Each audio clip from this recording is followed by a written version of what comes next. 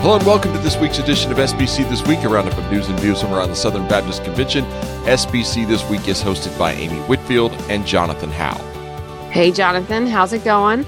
It's 2 weeks in a row you've done this to me. You realize that, right? What did I do? It's the same time this week that we recorded last week.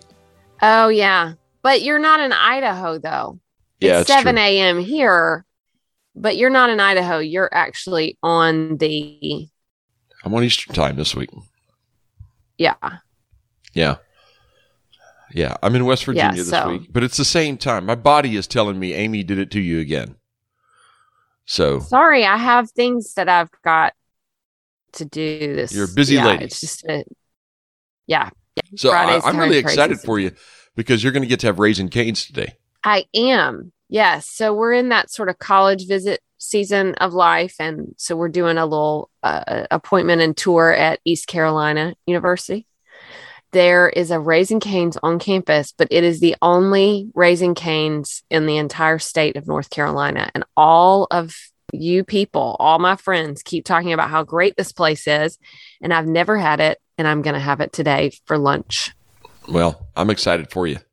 So I'm actually, like you mentioned, I'm in Pittsburgh and been at the West Virginia Baptist Convention the last couple of days. Headed back to Nashville today, so we're recording early so we can get it out because we've got full days. We're traveling all over the place, and it's fun, but it makes for a busy day. Yeah. So, I got one more thing, Amy. Molasses cookies. Yeah. That's the flavor of the month at Sweet 31. Thank you. Just throwing that out there. You're going to be driving right that direction. You realize that? I mean, kind of, sort of. You're right. I actually am. I didn't even think about that. Yeah. Well, you can swing by. They have also a some kind of pumpkin cinnamon roll. It's pumpkin spice cinnamon roll. That sounds pretty good. It does sound pretty good. So, anyway, all right. That's enough of that. So, we could sit here and talk about the menu at Sweet 31 Baking Company all day. There in just Lizard Lake and Hanger Right. Remember? So I remember, yes. Okay. All right. Well, before we get into this week's news, and we do want to thank our sponsor each and every week here on the podcast, Southwestern Baptist Theological Seminary. The ministry landscape is changing faster than ever, and ministers of every calling need versatile training for today's church and marketplace. And so in partnership with Dallas Baptist University, Southwestern Seminary is now enrolling students in their new MDiv and MBA program. With a biblically faithful foundation, hands-on ministry experience, and contemporary business training, this is a program for tomorrow's pastors, missionaries, entrepreneurs, and lay leaders. To learn more, visit swbts.edu/MDIV-MBA. That's MDiv MBA after Southwestern Baptist Theological Seminary's website, swbts.edu. All right. Well, appreciate those guys being on board. Saw a couple of them in the last couple of weeks because of our travels with around state conventions. Probably we'll run into some more in the next couple of weeks. I got a couple more state conventions to go, Amy. Headed your way. Headed to North Carolina next week. Yeah, Greensboro next week. I think I will probably see you there. All right. Well, that sounds good. We'll have to maybe snap a picture or something while we're there. So it's exciting. But, Amy, let's jump into it. It's the first of the month. You know what that means. CP. That's right. $16.7 million. Actually, more than $16.7 million given in October to start the fiscal year. The grand total was $16,755,627.47. Don't forget the 47 cents. This is 4.42% more than last year's giving in the same month and 5.83% more than the budgeted amount for the month. And that's a great way to start the budget year in the Southern Baptist Convention. Excellent. There was a lot of math in that very early on Friday morning, but good news.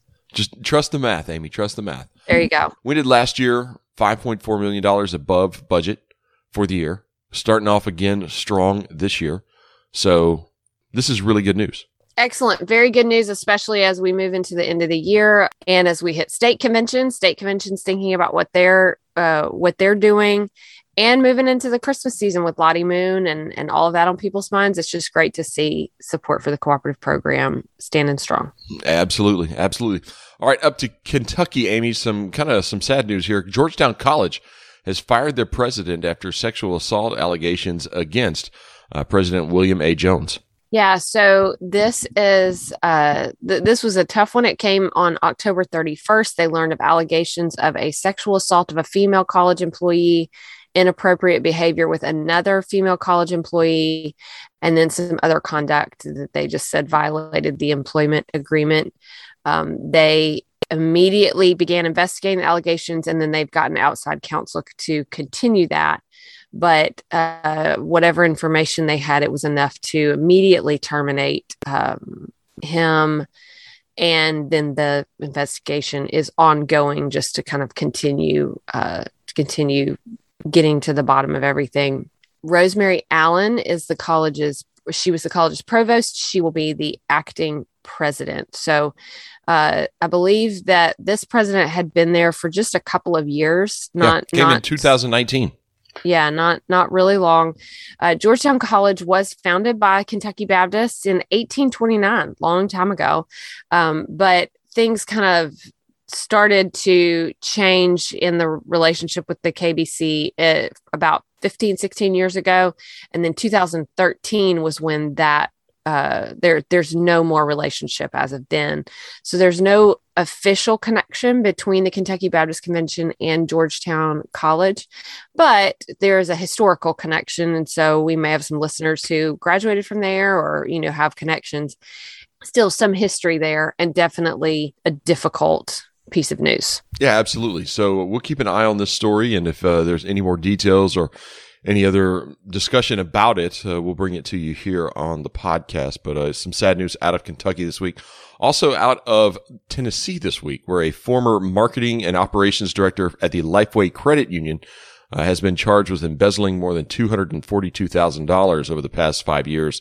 A variety of methods used to do this, but all the details of that are in the story at Baptist Press. We won't get into the details of those. But Monica Jackson was arrested and charged with embezzlement.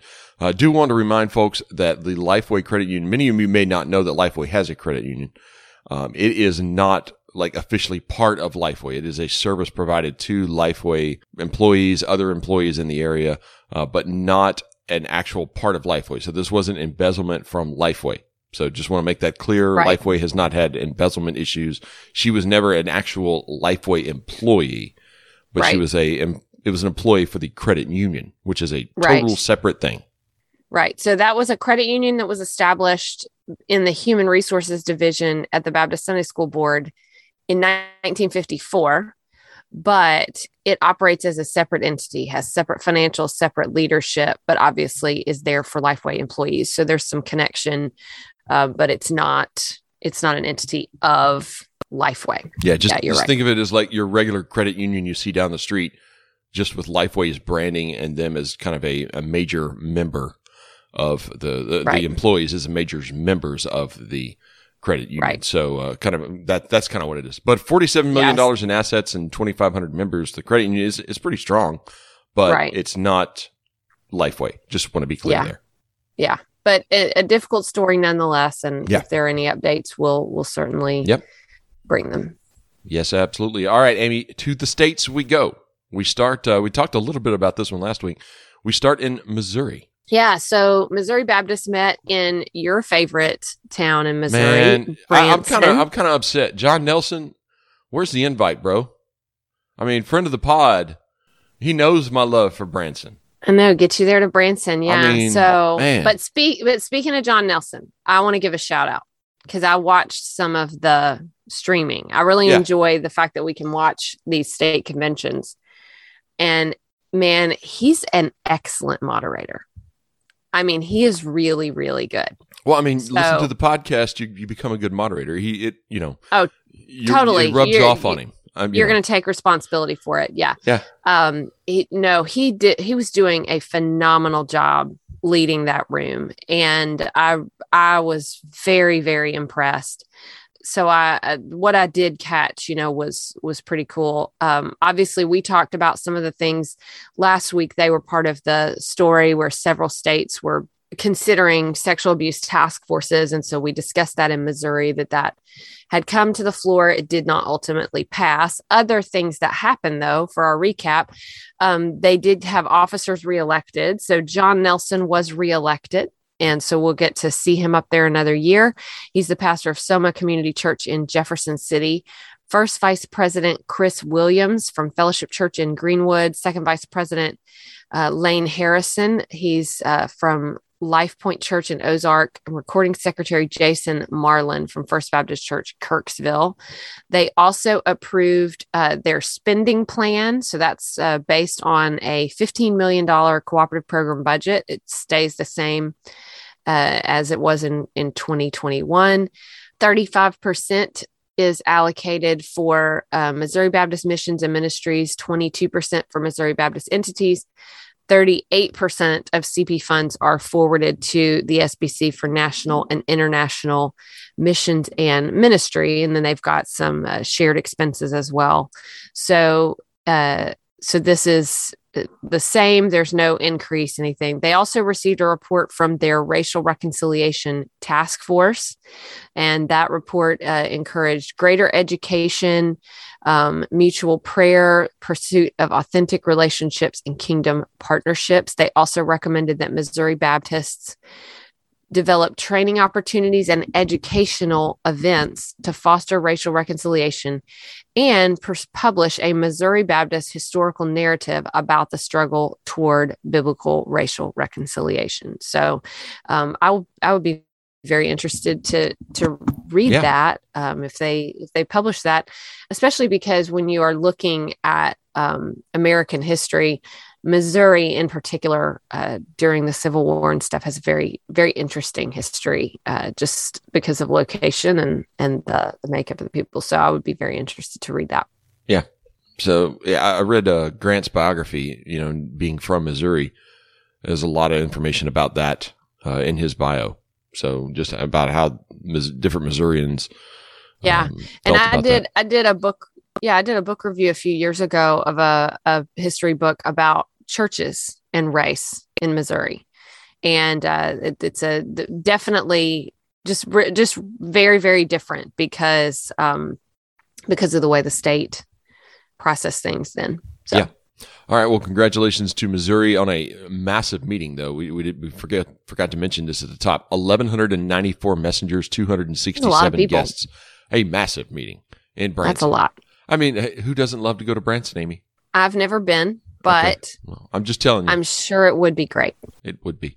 All right. Up to the Utah-Idaho Southern Baptist Convention. They gathered at Central Valley Baptist Church just outside of Boise, Idaho in Meridian. I was there last week. We did the podcast from there last week. You can go back and listen to me at 5 a.m. last week from Boise, Idaho. But it was a great meeting. I really enjoyed it and had a good crowd there last week. Had almost 100 messengers from the churches of Utah, Idaho show up for it. And they passed a budget of just under $900,000. The budget is $895,116 in cooperative program giving. And that is all from the Utah-Idaho Southern Baptist Convention churches, like Dakotas, like Minnesota, Wisconsin, like Indiana, like West Virginia, where I am now. Their budget for the year is all self-sustaining. So a lot of our conventions are getting to that point where they are self-sustaining, but doing everything, within the state. So pretty exciting there. Of the almost $900,000, 30% will be moved on to national and international cooperative program missions and ministries. And Jared Jenkins, the teaching and executive pastor at Risen Life Church in Salt Lake City and good friend of the pod, he was elected president. Roger Naylor, senior pastor of First Baptist in Bonners Ferry, was elected vice president. Dave Carver Jr., pastor at Waters Edge Fellowship in Burley, Idaho, was elected second vice president. Timothy O'Day, pastor at Christ Fellowship in Lehi, Utah, was elected recording secretary. So they approved a couple of resolutions, one addressing abortion and the other appreciation for the host church. Again, good meeting, and I really enjoyed my time up there. It was short-lived, a lot shorter than I wanted it to be, but I had to get back to Nashville early. But really, really enjoyed my time out there with Rob Lee and everybody at the Utah-Idaho Southern Baptist Convention. Very cool. All right. And on a much earlier time frame. Yes, much earlier time frame. All right. Yeah. So speaking of the West. Yeah, speaking of the West, California, Amy. All right. So California, that's another one that we talked about last week with their task force motion, but we do have some other information. They met at Clovis Hills Community Church and approved a 2022 budget of $6,717,620. That includes a cooperative program objective of $6 million. And of that, 35% is designated for national SBC missions and ministries. That is unchanged from 2021. Of course, the big discussion was what we had talked about last week, the motion to form a task force to look into the handling of sexual abuse within the state convention. That was ultimately approved. And so it's that the new president appoint a committee to look into the issue of sexual abuse in the California Southern Baptist Convention and report back to the convention in 2022. So that's an ongoing conversation. Because the 2020 annual meeting had been canceled, the officers elected in 2019 served an additional year. So, of course, you handed me California. Yep. Victor. I've been waiting for it. Chayasurizaban. You were close. I got there. From First Southern Baptist Church in Anaheim, he was elected president, the first Asian American to serve in that role. Sam Gray, pastor of Prosperity Avenue Baptist Church in Tulare, was elected vice president. And Eric Shoemaker, pastor of worship at Laurel Ridge Church in Oakley, as the music director, not to be confused with Eric Shoemaker, who is in Iowa, who's also a music guy in Iowa. Yeah. That's correct. Has written several hymns. So kind of fascinating. I don't know that his role at the church where he's at is worship. It may be some, but he has written several hymns. Eric from Iowa, but this is Eric from California. And they had a total of 315 messengers registered along with 87 guests. All right, Jonathan, take us to Mississippi. Yes, in Mississippi, Amy, 698 messengers met at First Baptist Jackson, Mississippi. That sanctuary is so gorgeous. There's a picture in the story of the sanctuary. It's just spectacular, by the way. And they approved a budget just north of $30 million, $30,231,786, which is a 6% increase over the 2021 budget, and calls for 39% to be forwarded on to the national and international cooperative program ministries, up from 38% in 2019. So they're bumped up their CP giving that they passed on. They elected new officers. Lloyd Sweat, pastor of Meadowood Church in Amory, Mississippi, was elected president. Scott Thomas II, pastor of North Oxford Church, was elected first vice president. Whit Lewis, pastor of Longview Church in Hernando, elected second vice president. Recording secretary Michael Weeks, who's the pastor at Pleasant Hill and Olive Branch, was reelected without opposition, as was associate recording secretary Terry Barnes, who's the associate at North Greenwood Church in Greenwood, Mississippi. We mentioned that last week on the episode that a sex abuse task force motion had not passed at the annual meeting. They failed to pass that, but they did adopt some resolutions. One welcoming Sean Parker as the new executive director. You remember he had come in right before COVID-19 and got there in March of 2020. Right. And I met him for the first time in Tucson at the state convention execs meeting in February of 2020. He comes on officially in March and the world shuts down. So this is the first time he's been able to kind of be at a meeting of Mississippi Baptist. So they kind of welcomed him officially for the first time because, again, hadn't really been able to meet yet.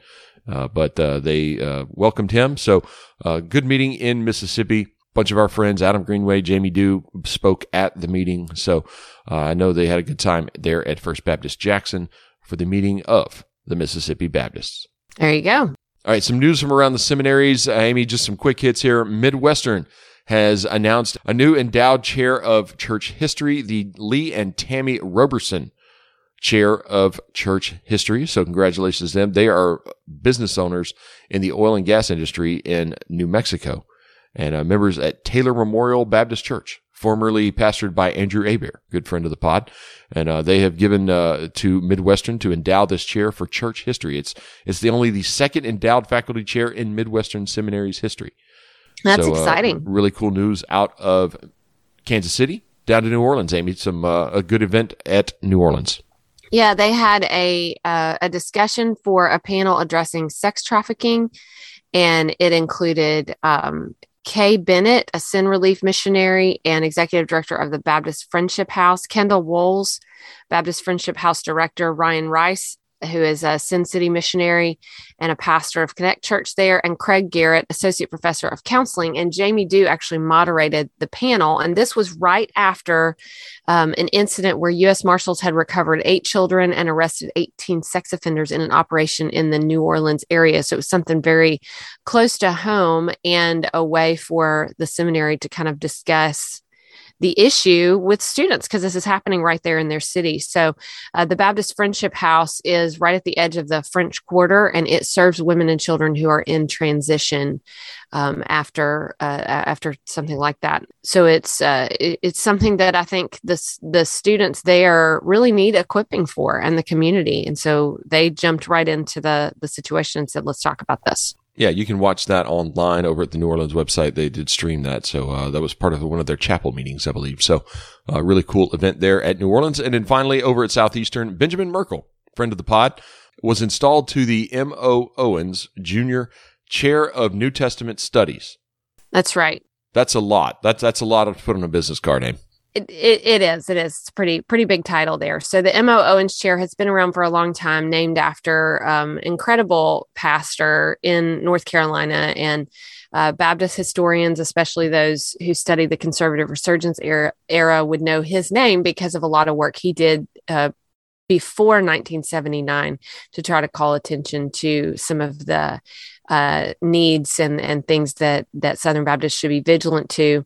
So very respected, and lived for a very long time, until like 104 or something like that. I can't remember. And came and preached a chapel sermon here at Southeastern when he was 99 years old, I think.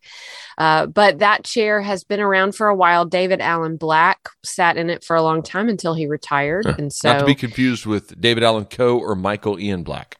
That's correct. Yes. Yeah. So when he Just retired, sure. when Dr. Black retired, yes, that opened up the chair. And so Ben Merkle was installed in it. So congratulations to him. All right. So final piece of news. Next Wednesday, the executive committee will meet again via Zoom. So another special meeting of the SBC executive committee will be held on November the 10th, 10 a.m. Central. So 11 a.m. Eastern. You can do the math for wherever you are.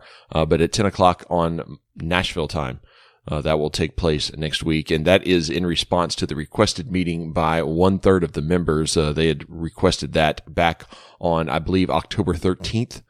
So it is within that 30-day window. So that will be the meeting to address the concerns and questions brought forth by some of the members. And I think there's a couple other items of business. So they'll have all that squared away, and not sure on whether that will be live streamed or not, waiting on a final agenda and final topics. Some of those things like personnel issues, those are standard, executive session type things. So we'll do what we can when we know what's going on more with that in the early part of next week.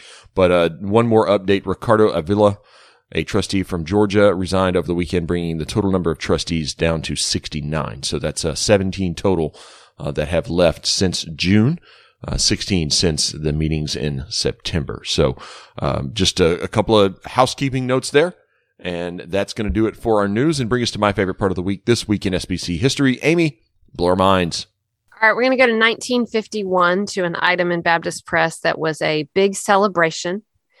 But as I know from local history, was not a celebration in my hometown, or not my hometown, in my current town, we'll say it this way, where I live now. So not Cheatham County, but Wake County. That's correct. That's correct. So the celebration in Baptist Press was official groundbreaking ceremonies for the new Wake Forest College campus in Winston-Salem.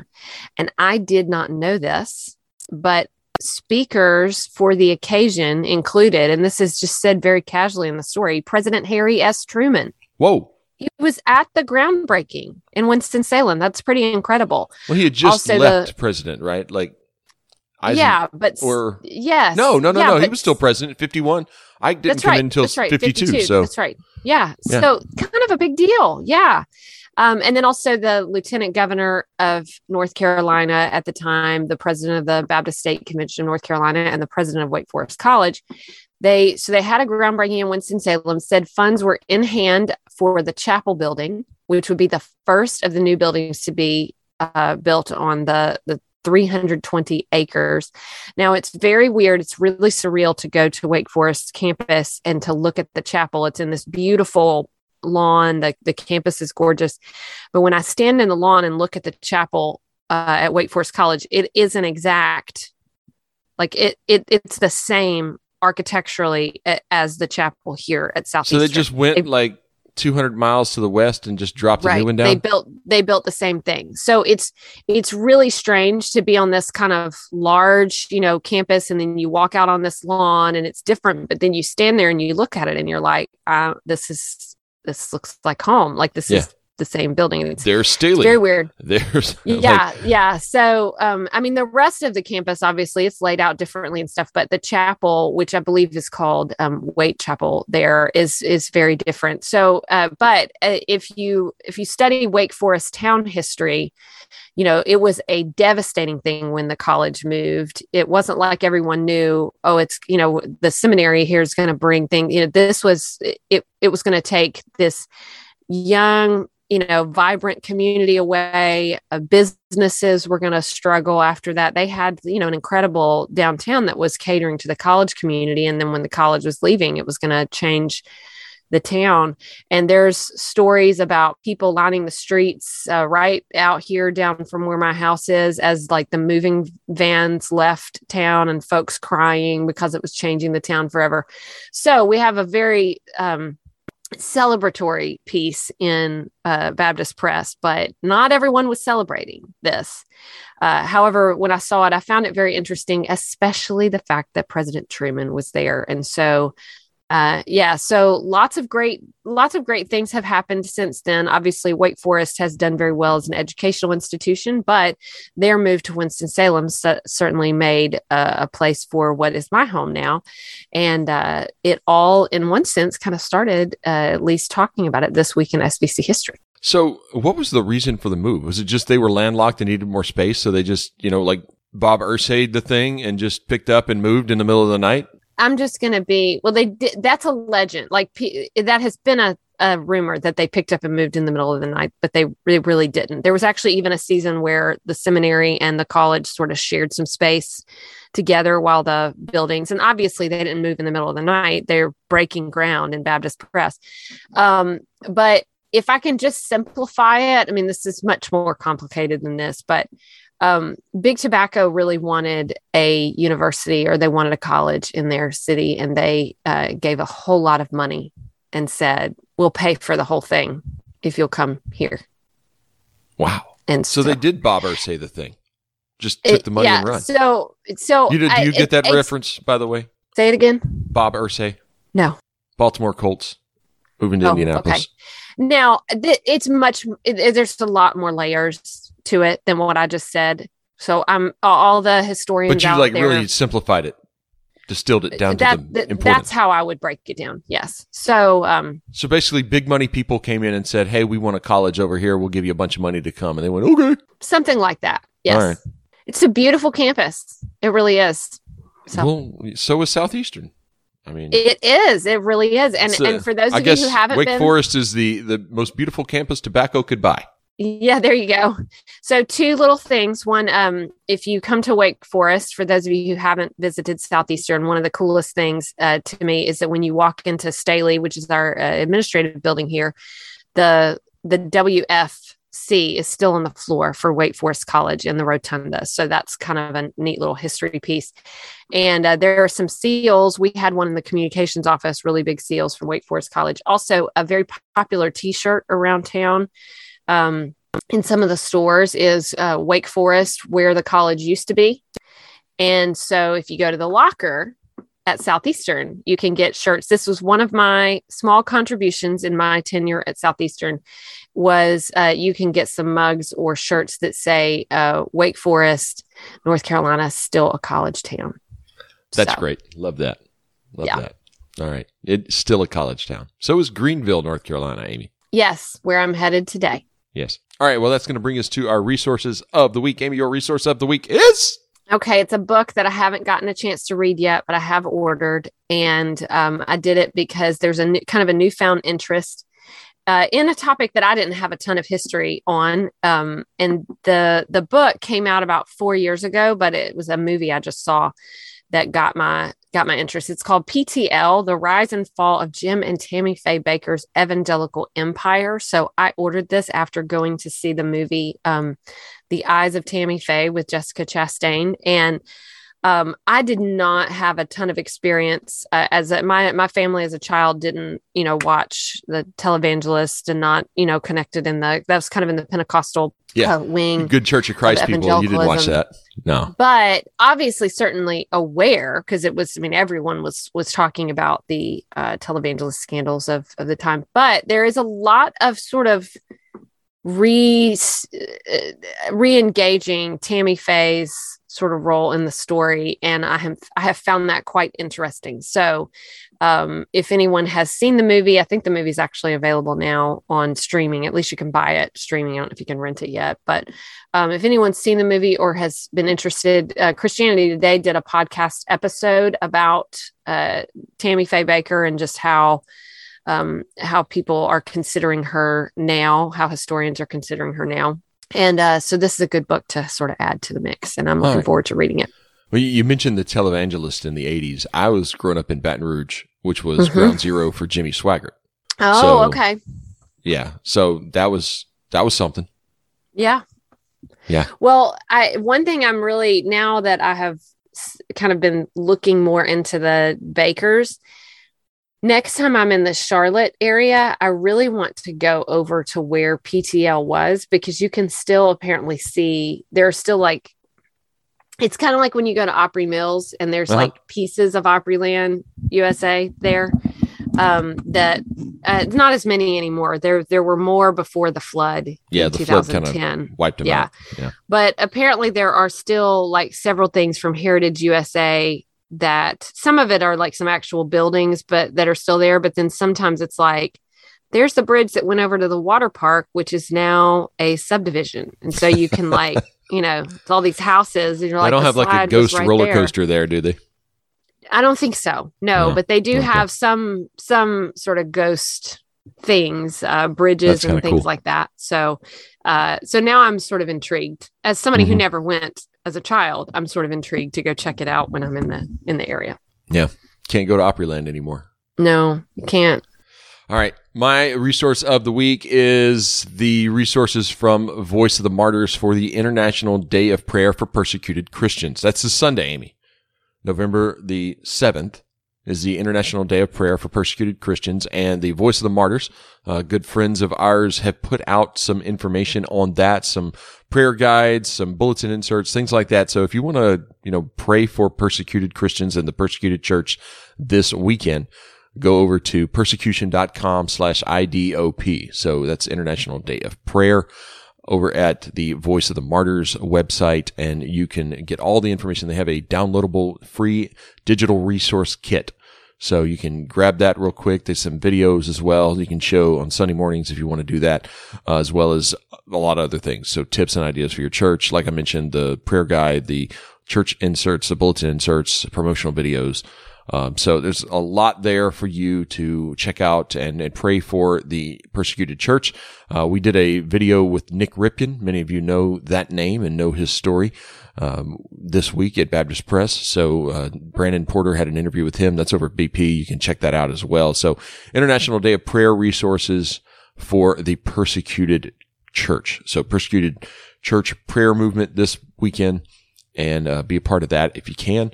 And just kind of remember that as we're going through our, motions here in the United States and North America, and pray for our missionaries across the world, even those in what I think would call relatively safe countries, but especially for those in persecuted areas, for their safety as well as for their work. Very cool.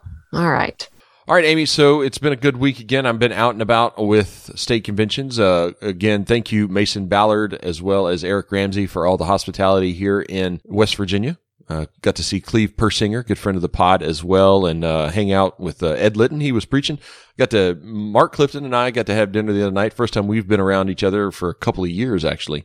I think we haven't seen each other since about 2019. So that was pretty cool to be able to catch up with Mark. And for those of you who don't know Mark, we need to get him back on the pod and give an update. We had him on early on, 3 or 4 years ago, and was blown away by Mark and just seeing him and everything that he's been able to do. Now they have started, he's doing the replant and revitalization stuff over at NAM, but they've also added rural ministry to kind of that suite that he does, and to talk about rural churches and how best to resource them. So that may be something we need to get Mark in here and talk about on the podcast. It'd be good to hear from him and then all the rural ministry that goes on in the SBC, and be exciting to see that. So, but did get to have dinner with him the other night, as well as Ed Litton and Josh Wester. So good friends of the pod as well.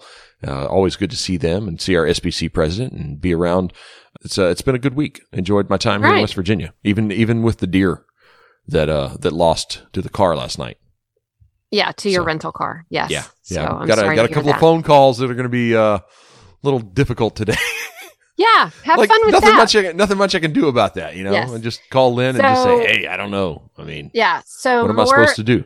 So more state conventions coming up next week, and Keith will be up in Virginia for the SBCV annual meeting, and then North Carolina will be happening next week as well. We'll see you here in Greensboro, and so it's always fun hearing about state conventions, and I've traveled to some in the past. Keith and I both have to various ones, but it's always fun to get to be in your home state. So I'm looking forward to that next week, and we'll see you next week.